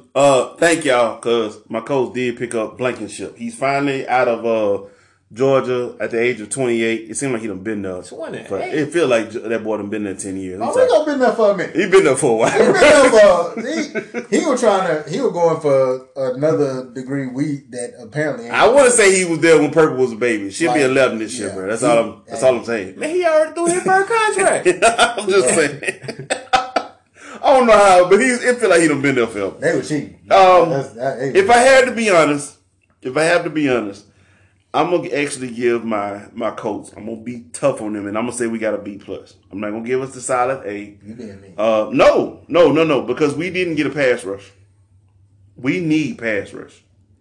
I don't care where you, it doesn't even have to be in our conference, in our division. But to flat out in the AFC, when you have a Pat Mahomes out there, I have to have somebody who can get to him. I cannot let him have whatever time he wants. But with that being said, that's my one drawback, and because of that, I'm actually knocking him down a whole letter grade for that, because we did not pull one. But you went and got a tall receiver, a strong receiver, a go-getter receiver, and Michael Pittman. Don't know how he lasted to the 2nd round, but he was right there for the first pick. The second pick of the 2nd round. And then, of course, Jonathan Taylor. Julian Blackmon, we need DB coverage. We need somebody who's going to make plays, somebody who's actually going to make tackles. That's one thing I've always said about my Colts. Defense has never been our strong suit. One of the most disrespectful things people's ever done is say, you know what, we don't really have to throw the ball against y'all. We can just line up and run at y'all. Y'all ain't going to stop us. So when Bob Sanders gave us 5 years for his career, I don't know how long it was, but it wasn't that long. He was one of the hardest hitting. He was one of the hardest hitting people you had out on the field. But of course, because he's so small, he did not last long for us. So we really have needed help because our front 7 has been suspect at times. But if you can get to that 3rd level, you can have long runs. Yeah. Hopefully, Julian Blackmon can fill that in. The steal for me, because yes, we got Phillip Rivers. He's 38B, 39 when the season gets rolling. And we have Jacoby Brissett, but I still don't know how long. There's still a chance New England could swoop in and come grab him. But to bring in Jacob Eason to sit behind Phillip Rivers for a year, maybe 2, I thought that was a beautiful move. Because for some reason, people just let him sit there. To bring Jacob Eason in to sit behind Matt Ryan seems smart. However, your Falcons didn't make that move. I will tell you why with Jacob Eason. Jacob Eason does not, and this goes back to college when he was at Georgia. Mm-hmm. He does not have the mentality you want for a leader and for a quarterback. Well, sitting behind Phillip Rivers, he'll get it. Maybe that's why they didn't do it in Atlanta, because Matt Ryan is not that strong at that. Well, no, Matt Ryan is. That's one thing I will say about Matt Ryan. When it comes to his personality, Matt Ryan is he's very competitive. He wants to win. Mm-hmm. These are the things that he brings to the table. That's actually what made Jake Fromm the guy in Georgia. That's what made Jacob Eason lead. Jake Fromm, when Jacob Eason got hurt, Jake Fromm stepped in and he commanded and demanded respect and the best out of those other 10 guys he looked at. I think he just got pictures on somebody, like they say on first. I think he got pictures on somebody. Somebody knows something, because there's no reason why he should have remained the starter this year with your kid and having him go out to Ohio, Justin Fields, and losing him to Ohio State. That was completely. That's true, because that goes back to LSU game. Nevertheless, when they were when them two were together, remember that was Jacob Eason's sophomore year. That was Fromm's freshman year. Right. And I still remember I told people, if he goes out to South Bend and he wins in Notre Dame, Jacob Eason will never see the football field as a Georgia Bulldog gear. Yeah. When he won, that was it. He made the right plays during his freshman season, and like I said, it was his mentality. Jacob Eason is not that leader that Fromm was. I don't know if that's like a personality thing. I don't know if Rivers will be able to pass that on to him. I don't know. Playing up under Phillip Rivers, who's an outspoken leader, a veteran himself, I think he rubs off on any and everybody he plays with. But again, I'm going to go back and finish up. Danny Pinter, a guard out of Ball State, that's added aggression on our line. You being mean. Y'all, I'm just saying. It's like a solid A from y'all. Y'all did a great job. We went and addressed the defensive line with Rob Wins out of Penn State. Got a DB out of UMass. Matter of fact, we had 3 consecutive picks in that round. We got the 211 pick was Isaiah Rodgers out of UMass. Desmond Padman out of Washington State, Wazoo, as a receiver, who's going to probably be special teams for us. And Jordan Glasgow, who's a linebacker out of Michigan. Again, probably another special team. That's something we need to bulk up on, because now that's one thing too. Our special team has never been special on either side, whether it's kicking or receiving. We've never been special. You had a good punter for a good little while. Yeah, the liquor. Not the liquor. What's my guy? Long-haired. McAfee. Pat McAfee. That's my guy. Long-haired fella. Talks a lot. Yes. Pat McAfee. Yeah. That's my guy though. But no, he's long gone, man. So, but no, our special teams is gonna get bulked up. We got beefed up in the right places. We got some added power in the backfield. So, but like I said, I'm still we got to be able to get to that quarterback. You cannot let somebody like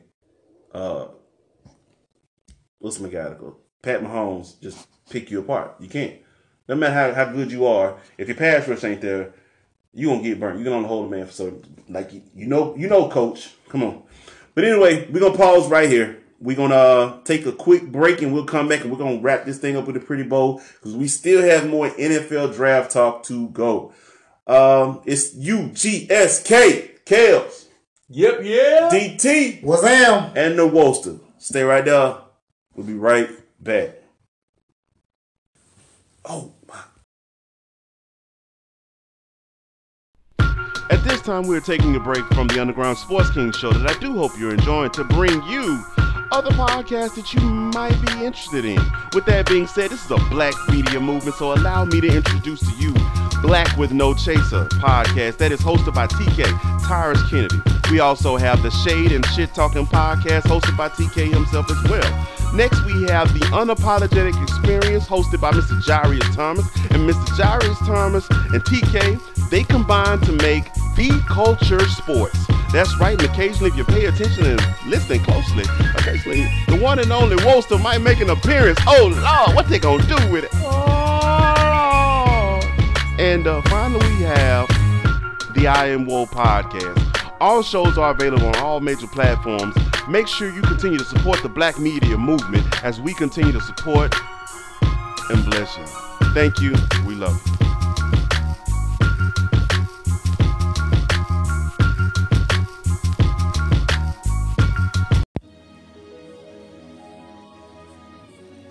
Hello world, we are back for the third and final segment of the Underground Sports Kings. Once again, the Woester is here hosting UGSK on Anchor amongst other podcast platforms. Take your pick. Make sure you like, share, follow, share. Did I say share? Make sure you do that. And then share it again. Right. DT. Yes, sir. Kellz. What up? Make sure your people share. No, we got to get it out here, man. The Underground Sports Kings, we doing something different, man. We trying to give it to you real, raw, barbershop talk. But you know what? We trying to make what everybody can be included, man. Even your kids can sit down and learn a thing or two, man.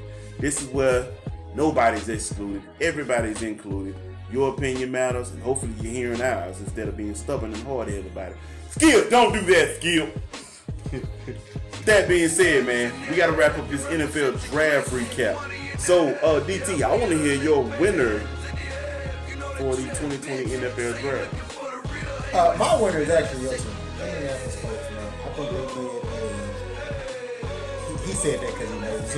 You know, he kind of like me. You know, when people really look at your team like that, like, nah, man, they're not good because, you know, it's performed under pressure. But I think they did a really good job in terms of addressing their needs because of the defense that they play. You know, everybody wants somebody that can go hit the quarterback. Everybody wants a good defensive end, a good defensive tackle, or something like that. Everybody would love that shutdown corner and that one knock you back into next week type safety.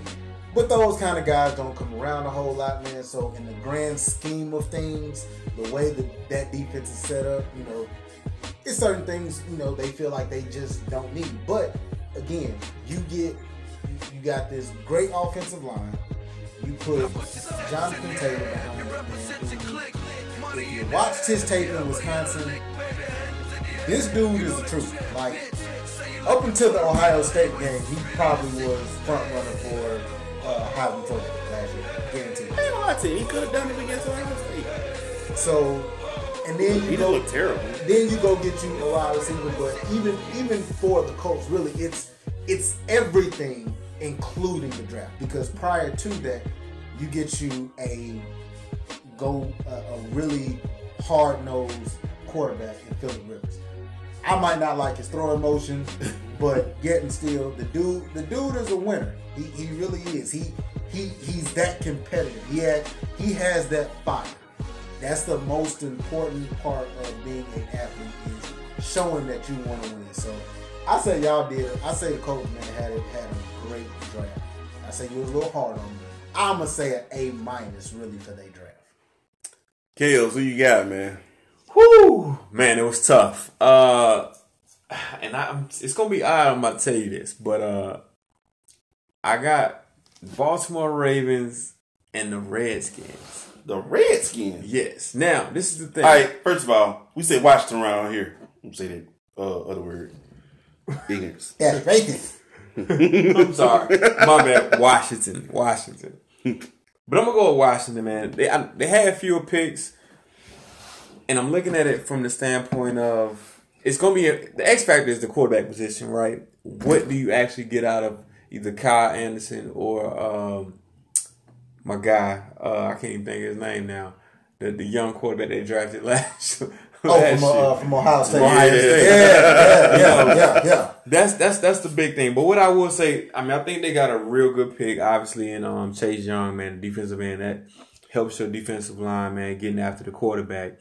And then I think a couple of sleepers that kind of went under the radar, man. Antonio Gibson, the Memphis running back. Liked him. Pretty shifty, man, quick guy. And then I liked him. How did y'all not get him either? Go ahead. The wide receiver, man, Antonio Gandy Golden. Like, I think that's it. If the quarterback situation proves to be well, he's going to be a big target and an important target to go to.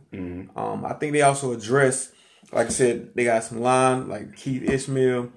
They got another linebacker, Khalid Hudson.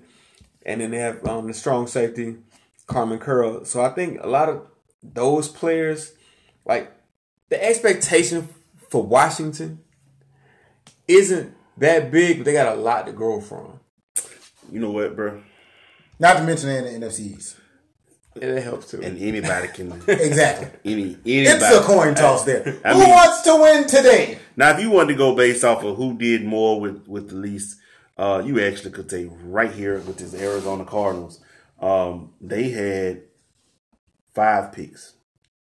No, I'm sorry, 6 picks. 2 of them went in the 4th round. But they did not have a 2nd or a 5th round pick. And for them to go and address their 2 biggest issues for Arizona will be their defense and their offensive line.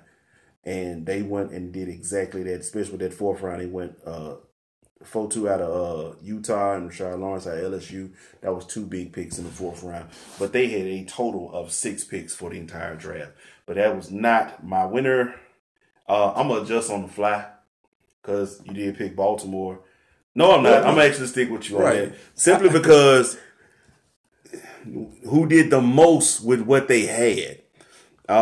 That's because they had so much. They did have, but they didn't pick. Again, people, pay attention. Baltimore did not pick until the 28th pick in the 1st round, and they still managed to fill the hole that they had at linebacker by picking up Patrick Queen, the linebacker out of LSU. How in the world? I don't know. But Baltimore always seems to do this. They always seem to find a way to get just what they need out the draft. Yeah, you're right. Good management.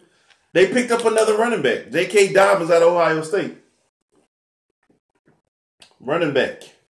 Taylor boy. Running back, y'all. Hey, man. I keep naming these running backs that the Falcons didn't draft. I don't know why. But anyway, the 3rd round is where they just flat out showed they behind. That's probably because they had 4 picks. I'm going to call him Matt Buick. But they picked up the big boy out of Texas A&M. Then they got Devin DuVernay out of Texas. So you got a receiver. I think Lamar is actually going to come back a somewhat better polished passer this year. Excuse me, because I know he took quite a beating. I mean, we saw him make a lot of plays, but at the same time, you don't want your quarterback. You are not. We don't want to turn you into RG3. You have RG3 out there already, and he's sitting there with a clipboard. I don't want to turn this kid into that. Malik Harrison, the linebacker out of Ohio State, and Tyree Phillips, the offensive guard out of Mississippi State. All of that happened in the 3rd round. They had 4 picks in 1 round. Mm-hmm. Yes. And still went to work 4th, 5th, 6th, and 7th round. Added more beef to the line with offensive guard out of Michigan. Added some more beef to the defensive line with Broderick Washington out of Texas Tech. Well, they had 9 picks total? Man, look, what's this? 4, 8, 9, 10. 10 picks total. 10 picks. That wasn't. But they made every last one of them count because all of their needs coming into the draft, they actually met with every pick and then got a backup for it, basically. But I like what Baltimore did. They don't go out for the biggest name. They go out for who's the most effective at their position or who can contribute. Because, again, like I said about the kid from out of Clemson, I'm not knocking him like he's not bad. But for the number 16 pick in the 1st round, he was not worth that pick. You got to go and you got to get what best fits your team and who fits it best. I don't think that kid was that, Terrell. But for Baltimore, it's unquestionable, man. I'm still just sitting because I know it was day 2, round 2, and I'm like, you had Swift, you got Dobbins, and you had Jonathan Taylor sitting there. That's just 3 of the top backs right there. Cam Akers there again. You had 4 running backs sitting there. Falcons didn't make not one move forward. But not even that. I'm not even going to harp on them. Here's the thing. We're going to come back around because I do want to start with you. Losers. Well, I feel like this was a setup for. It's really been set up for them to be losers like this for the last 3 years or 2 years. I think it was a couple years ago. Mind you, there's three people on this panel. Two of us, in terms of college football, are Florida State fans. The other one, he don't even matter. Nevertheless, wow. But we're doing better though. Nevertheless, when Green Bay picked, I think it was 2 years ago. Mm-hmm. It was the second round. I think it was the beginning of the second. No, it was the end of the first round. Mind you, at this time, Green Bay had just finished their season with Ty Montgomery, I believe, as their running back. Right. Ty Montgomery is a wide receiver. So you go into the draft right when I see their name coming up, I'm like, oh Lord, they finna get him. They are finna get him. I just knew. Here we go. I'm thinking as soon as Commissioner walked to the podium, and with the, I think it was 28th, 29th, something like that pick, Green Bay selects Dalvin Cook. I know it's coming. No. They get somebody else. I'm like, okay, somebody just messed that draft up. This year, I don't know what somebody, like the person running Green Bay draft has to be drunk. Like he got to be drunk on drugs or something.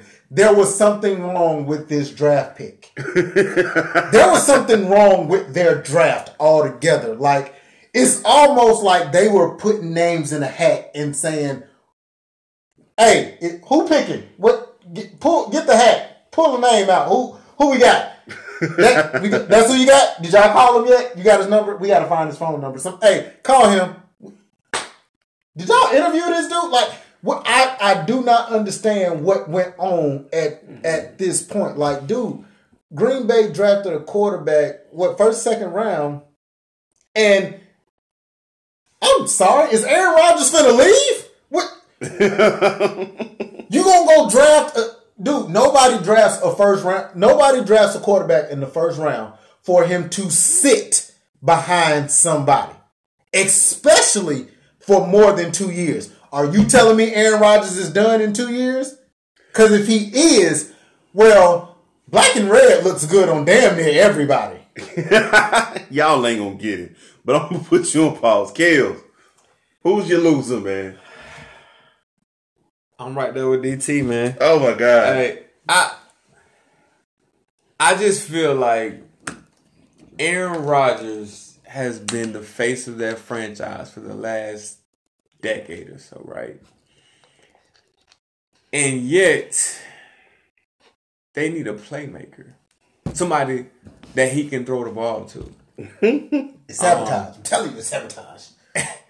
And they just didn't get it done. Like, don't get me wrong, they address some of the other. They got some offensive tackles, like they got offensive line. They got a little help in the defense, but they didn't address the playmaking issue. You got a playmaker in your quarterback, but he got to put the ball in the hands of a playmaker. Of somebody.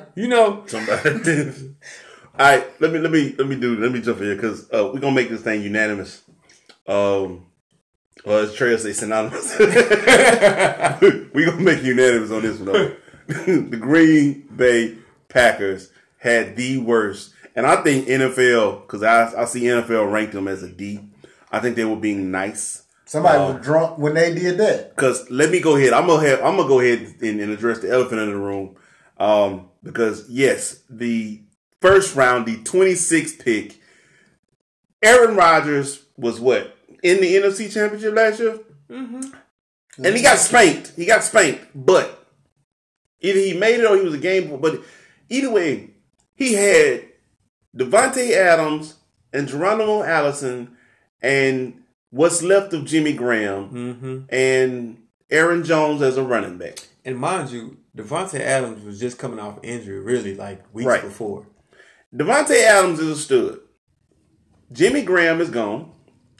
Again, because Jimmy Graham ain't been right since New Orleans. Thank you. Because all they had was a shell of him. So it really wasn't like they lost much. Which means Drew Brees. Which means they didn't have much either as well. You're not going to keep throwing it out there like I'm not going to tackle it. But anyway, I can knock that down real quick. But anyway,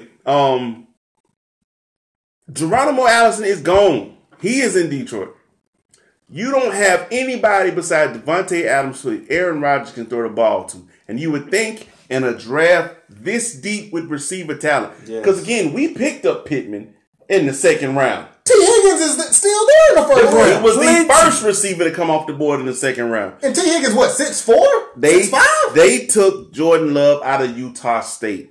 And I hope people are trying to compare this to the Rodgers to Favre. If you really truly believe that Jordan Love is going to be the next Aaron Rodgers, I want to know what you're smoking, and I need some of that ASAP. Because how long? And I don't mean to cut you off, but very, very easy question with that. How long did Brett Favre last after they picked Aaron Rodgers? He played till he was, 40? So, I mean, like, he was 35 when they drafted Rodgers. Okay. So how many good years did Aaron set did Drew Brees, not Drew Brees, but did Brett Favre, how many good years did Brett Favre have? Now, mind you, he only had one good year in Minnesota. I only remember one good year. Well, that's because he took that beating. He took that beating. Right, because New Orleans was sending bounties out on people. I get that. Yeah. Nevertheless, he wasn't good in Jersey with the Jets, at all. But he had one good year in Minnesota. I really truly believe he hadn't taken that beating, he still could have done more with that. Okay, so but he still played 2 years in Green Bay when he had. How many of those years were good? Were good? Yes. Wasn't terrible. That's why I said I really believe in terms of Green Bay with Aaron Rodgers. Dude, I'm looking at this like they're doing him like they did Brett Favre. Yeah. It's almost like sabotage. I'm gonna give it to Brett Favre though. Brett Favre kept playing the yo-yo strain. I might retire, I might not. Now, Aaron Rodgers only made this one statement. He made it one statement only, but he said, "Hey, look, I'm on the back nine of my career." That's all he said. That doesn't mean that the game is over. Right. I still got holes left to play. You feel me? Yeah, 9 of them. He's 35. He'll be 36. I think. What is it? December. But he's 35 right now. He still has, to me, if he's actually made it known he wanted to play to 40. So you still at the peak of your game 3 to 5 years. The dude still has a cannon. Like yes, he does. He still got a cannon. He's still a very smart guy. He throws the ball from all different angles. Sabotage. I ain't addressed the elephant in the room yet. With the next pick, they went and got battering ram, 200 and almost 50-pound running back out of Boston College, A.J. Dillon. As if you didn't just have Aaron Jones come off for over 1,000 yards last year rushing. Now, here's the thing. I said it's good to get a back to kind of complement each other, but I don't know if I would have took one in the second round. Unless you had, I don't know, DeAndre Swift or Jonathan Taylor sitting. A.J. Dillon? No. But Aaron Jones is on the last year of his rookie deal. So he's going to come back and is going to ask for more money because every year he has gotten better, especially with what he did this past year. So if he comes back on the last year of his rookie deal and he outperforms last season, he has the right to ask for more money. However, you say, well, we got a guy we can hand the ball. If you have a Jonathan Taylor who you have no problem saying, here, take the rock because this guy wants too much money. All right, I'll play with fire on that. I'll let Aaron Jones go if I have a Jonathan Taylor or DeAndre Swift or a Cam Akers sitting right there. I'm cool with that. A.J. Dillon, that battering ram only goes one way. That's not going to help Aaron Rodgers catch out the backfield. This is not going to help him. No, you're right. All right, so you went out there and you got him, which I just thought was you blindsided. So then you got this guy, Josiah DeGuara out of Cincinnati. 3rd round. That's the best you could do as far as helping Aaron Rodgers? That was it right there. That was it. All right, let's address the defense. We're going to go get Kamal Martin out of Minnesota. 5th round. You didn't have a 4th round pick. 6th round, you took 3 people. Offensive guard, center, offensive guard.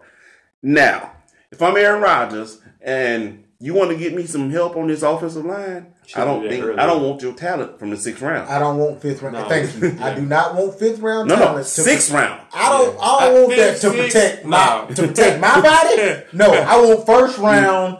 2nd round. SEC type or SEC or Big Ten Wisconsin type. That dude. Runyon out of Michigan, Hanson out of Oregon, and Stepney out of Indiana. But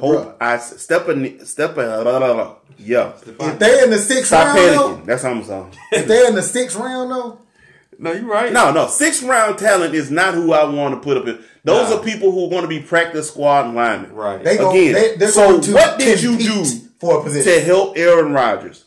Nothing.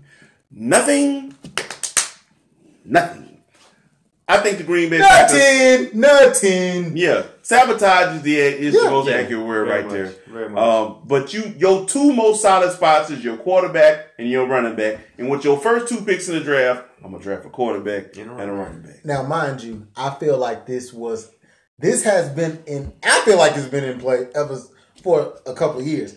If you go back and look at the third quarter score of the Falcons Green Bay NFC Championship game, the year Falcons go to the Super Bowl, we're not talking about what happened. We just talk about that particular game. It's 31-10 in like in the third quarter. 31-10, and mind you, look at the people that was there. Jordy Nelson, where is he? Gone. The other wide receiver that they had, Great James. Yeah. Where he at? Fox. Retired. Yeah. Gone. The entire wide receiver, They all of them, they gone. What's his name gone? They gone. You have done nothing to help this man. And when we say nothing, we mean nothing. Nothing. The last offensive player the Green Bay Packers drafted in the first round of the NFL draft was who, fellas? Who knew? Who? Jordan Love. Aaron Rodgers. Oh, it's somebody. Aaron Rodgers was the last offensive player the Packers have ever drafted in the first round. Yo. 15 years, 2005. Well, you know what? I'm gonna say this. That's not good. That's not good. Like, And he made it known. I wanted them to draft some talent in that first round. they did draft some talent of Offense. some sort. No, he's not going to play. That dude's not going to play this year. He's not gonna play. Even if he's the replacement for, he's not going to play this year. But then Roger said what was so disrespectful for him. Not only did they not do that, the Packers responded by trading up to draft his eventual replacement. That is the injury insult. Yeah. Insult to injury. No, that's slap in the face. That is. I can't use the term, but that's what it is. Like, that's a big one to you. Like, you and your feelings. So what? I don't understand. They definitely could have had better picks, no doubt about it. Especially at the high level picks that they had at first and second round. The third round, I feel like third round, really we could have got a wide receiver instead of a tight end. I feel like Josiah would have been there. Truth be told, I think Jordan Love would at least, I don't know if he'll make it 62, but This, honestly, I'm going to tell you what this reminds me of. And I remember when this happened. If you go back a couple years ago, when Saquon Barkley is coming out, you got the Browns who got the first pick, and then they got like number 4, number 5, or something like that. And I remember saying, dude, you are not gonna get me to believe that people were that big on Mayfield that you had to get him number 1. Like, he wasn't gonna be there at 5 or 6 or whatever it was, because the other 3 quarterbacks at the time, I'm like, they were bigger. People were going to draft them. Just imagine, had they got Saquon and then turned around and got Mayfield, dude. All right, let me go ahead and be honest with you. I'm looking at the second round.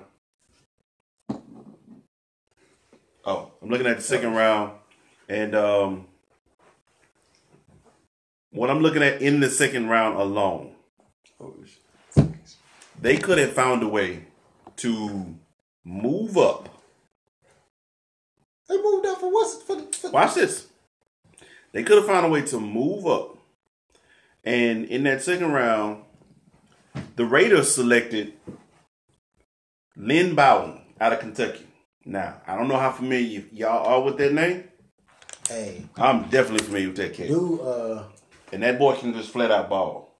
Yeah, he the most versatile play. The only other most versatile player, or the person I would compare him to, is the cat out of Clemson that played every defensive position that Clemson had. But I know this guy. He played quarterback. He played running back. He was he did kick return. He played wide receiver, I think. So he literally played all your skill positions. When I saw that pick, I was like, that's a good pick. He can do a lot of stuff. I have never seen so much disrespect because the Packers went out of their way to make sure they did nothing. Yeah. They did something. They did nothing. They did nothing to help Aaron to Rodgers. improve their offense. They did nothing. I mean, hopefully what they're looking for is they found another sleeper. Like they found, No. I'm trying to make an excuse for him. Only way Love is going to show that he's worth something if Rodgers, and God forbid, goes out and breaks his collarbone again. What time and forces that kid in. But he can't show that he worth nothing. He ain't got nobody to throw the ball to. That's true. Period. Yeah. Because he does not have any help, you can't, Aaron Rodgers could have an off season this year, and we could literally be looking at well, what did y'all expect? What was he supposed to do? Well, they're not going to do that. And this is one thing I will say this, I couldn't stand Skip Bayless for doing that. But he wanted to talk about the amount of throwaways Rodgers had is constantly going up. He has nobody to throw the ball to. You ain't got nobody to get open.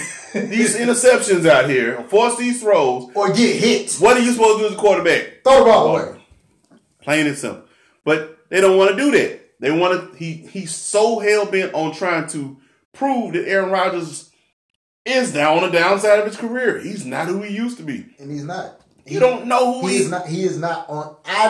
You're not gonna get me to believe this dude is on the downside of his career. When I'm literally looking at two quarterbacks in the NFC South that are over 40 and that are still playing well. Oh my God.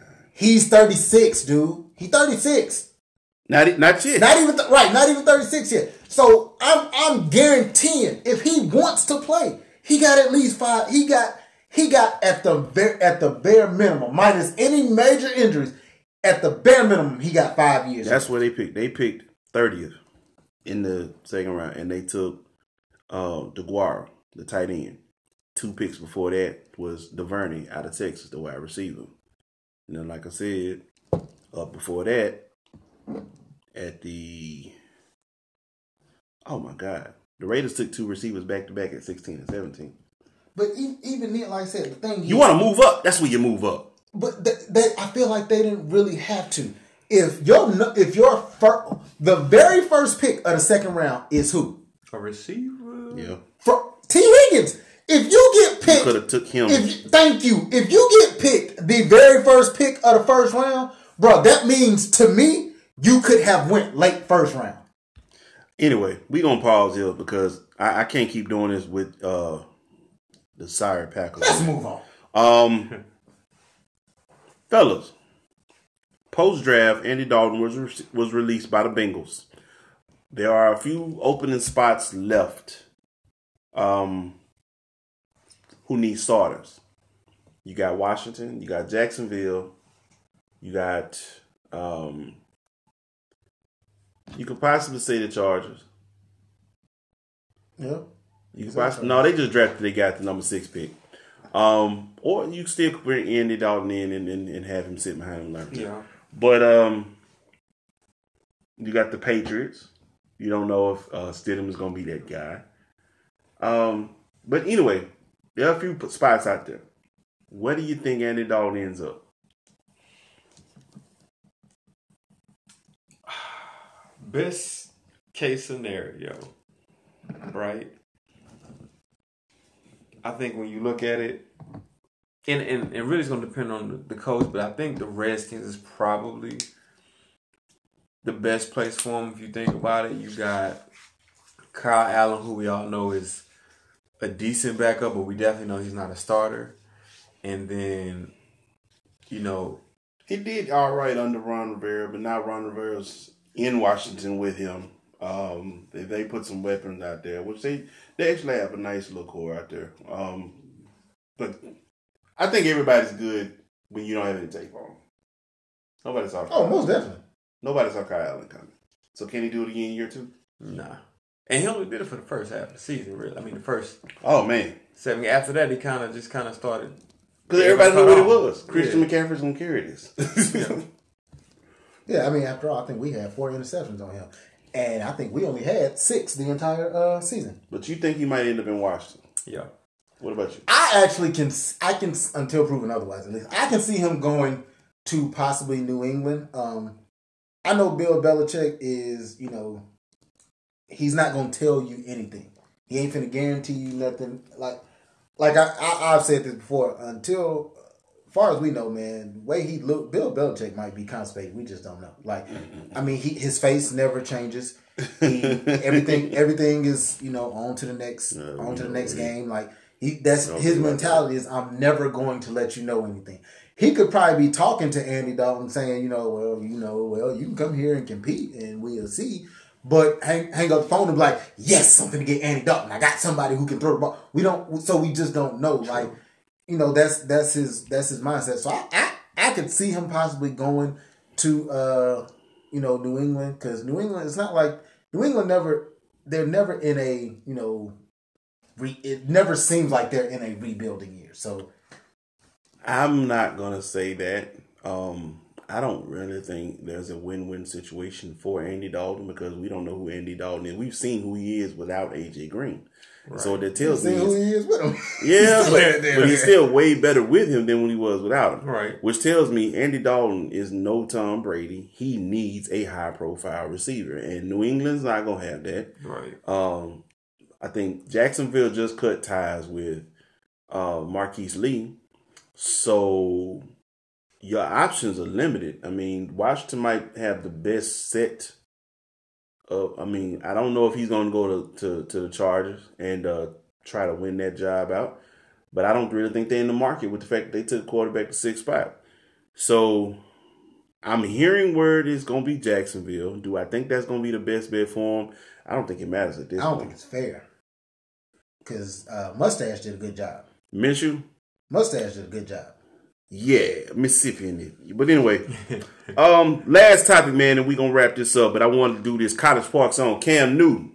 Hey, Toe! Is still unsigned. Draft is over. Future quarterbacks have been drafted. Quarterback shuffle in free agency is taking place. Where's Cam Newton left to go? Man, I honestly, I can't think of anywhere just because I said this last year. If you look at Cam Newton, you look at his throwing motion, Cam Newton looked like he was hurt. Yeah. But it came down to his foot and his shoulder. Yeah. And he's had surgery on both. So now it's about reconstructing his entire throwing motion. Now, yes, we saw, images or video of him working out, listening to gospel music. Shout out, do your thing, bro. I get that, but nobody ever questioned the physical specimen that you are. I saw the throwing. He got the arm. Well, but he's always had an arm. But he's always been big and strong. Marcus Russell had an arm. Right. Physically, he got everything. But his accuracy is the issue. It's the footwork. It's the 5-step drop, 7-step drop, 3-step drop, quick throws, long throws. It's touch on the ball. It comes down to all these small little somewhat nitpicky type things that he has to improve on. The videos of you working out, man, is nice, but... And I think that's the toughest part for him, is the fact that he can't go in and see anybody. Because of the pandemic virus we're dealing with right now, the global pandemic virus. He can't go and sit down with a management staff or, just a front office and pitch himself and then go and work out in front of them to show what he can do. So everything has to be, based off tape. But if that's the case, then Tua wouldn't have gone to the Miami Dolphins at 5 because he coming off a hip surgery. The messed up part about this, now I'll let you have it, Kellz, is the two people that we talking about, two people, right? We talking about Andy Dalton, we talking about Cam Newton, right? Now the thing is, regardless of what you think Cam Newton is, Andy Dalton ain't too much damn better. So we're not gonna act like we comparing, apples and oranges. No, bro, these are red and green apples. Both of them apples is different, just different colors. That's literally what it is. However, Andy Dalton is going to be able to go somewhere and fight for a starting position. The best I bet Cam Newton is probably going to be able to do is be a backup. I wonder why. Go ahead. Well, because between the two of them, only one of them is coming off of major surgery. In two. Andy was hurt, wasn't he? No. Oh, he just that sucked that he wasn't playing? He didn't have AJ last year. AJ was hurt. He's had some injuries. That's why I thought he was hurt. I rarely saw him. Nah, AJ was the one hurt. Where you think he going, man? It's really tough to call it, I'm going to be honest. At first, before the draft, I thought maybe there was a good chance he might end up in San Diego, with the Chargers or something like that. But as I've been watching it play out, it do sound like he might get a backup. It might sound like he might. Let's say the season starts on time and everything, goes well with the NFL season through this pandemic. It's a possibility he might not even start the season with a job. That's true.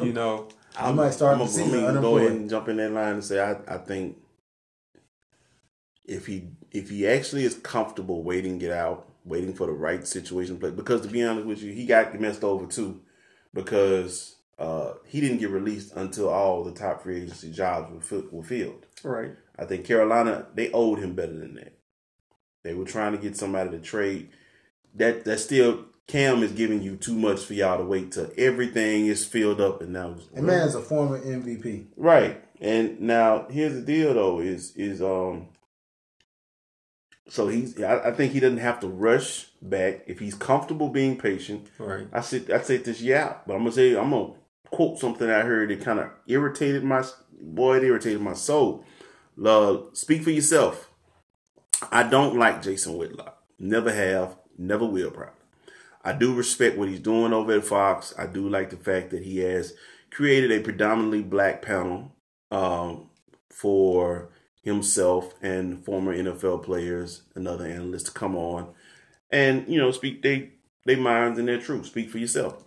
However, he actually looked in the camera and he said, I can't believe if Cam actually sits out that there's a chance that somebody with such significant talent is not going to be in the NFL.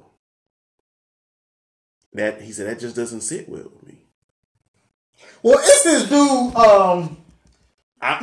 we might remember him. He went to the Super Bowl and then, they were getting drugged and then he brought them back and had a chance to win at the end of the game. He's sitting at home without a job and he didn't do nothing but take a damn knee. Yeah, that one right there. Cap. Again, come down to shorts. But I was blown away by that because all this dude has ever done is he's ridden Colin Kaepernick into the ground. He's crapped all over this man's accomplishments. Criticizing for this, that, the third. Cam Newton, I love Cam, but at the same time, his professional career, ever since he won the MVP, has gone downward. He hasn't been healthy. He hasn't had the best receiving core. He's never really had a strong receiving core ever since Steve Smith left. Right. But you've given him big, tall receivers to fit his stature, but at the same time, they're not gifted receivers. They didn't work Benjamin the way they should have though. They didn't give him really give him a chance and put the coaching around him. Benjamin did that to himself. He could have been good. Benjamin was out of shape, big as a house. At one point, pushing 300 pounds as a receiver. Loving the money, the professional life. He wasn't pushing steak he wasn't pushing no 300 pounds. Benjamin himself right now naturally is what, 6'5" or 6'6"? He's 6'6". I want to say he's 200. If his natural state, pushing he's at his natural state, he's 245, 250. He was out of shape because he got hurt, and he was. I want to say he was pushing between 280, 290, but he was close to 300. I don't think he was that big. Man, he had to work himself back in shape, but it was too late. But they had him. They had and he was terrible. Is it Brandon LaFell? LaFell didn't do that much when he was there though.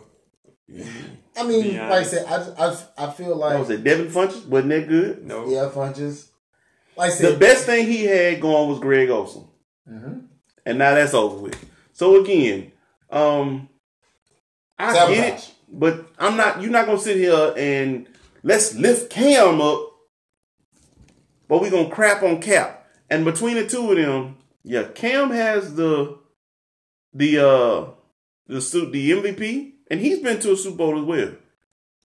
But Cap did that twice. Yeah. Let's be frank though. Your man ain't really lift Cam up neither though. I mean, he ain't really. Well, what he said, He's not it talking bothers about me him. as well, is to say somebody with that kind of talent.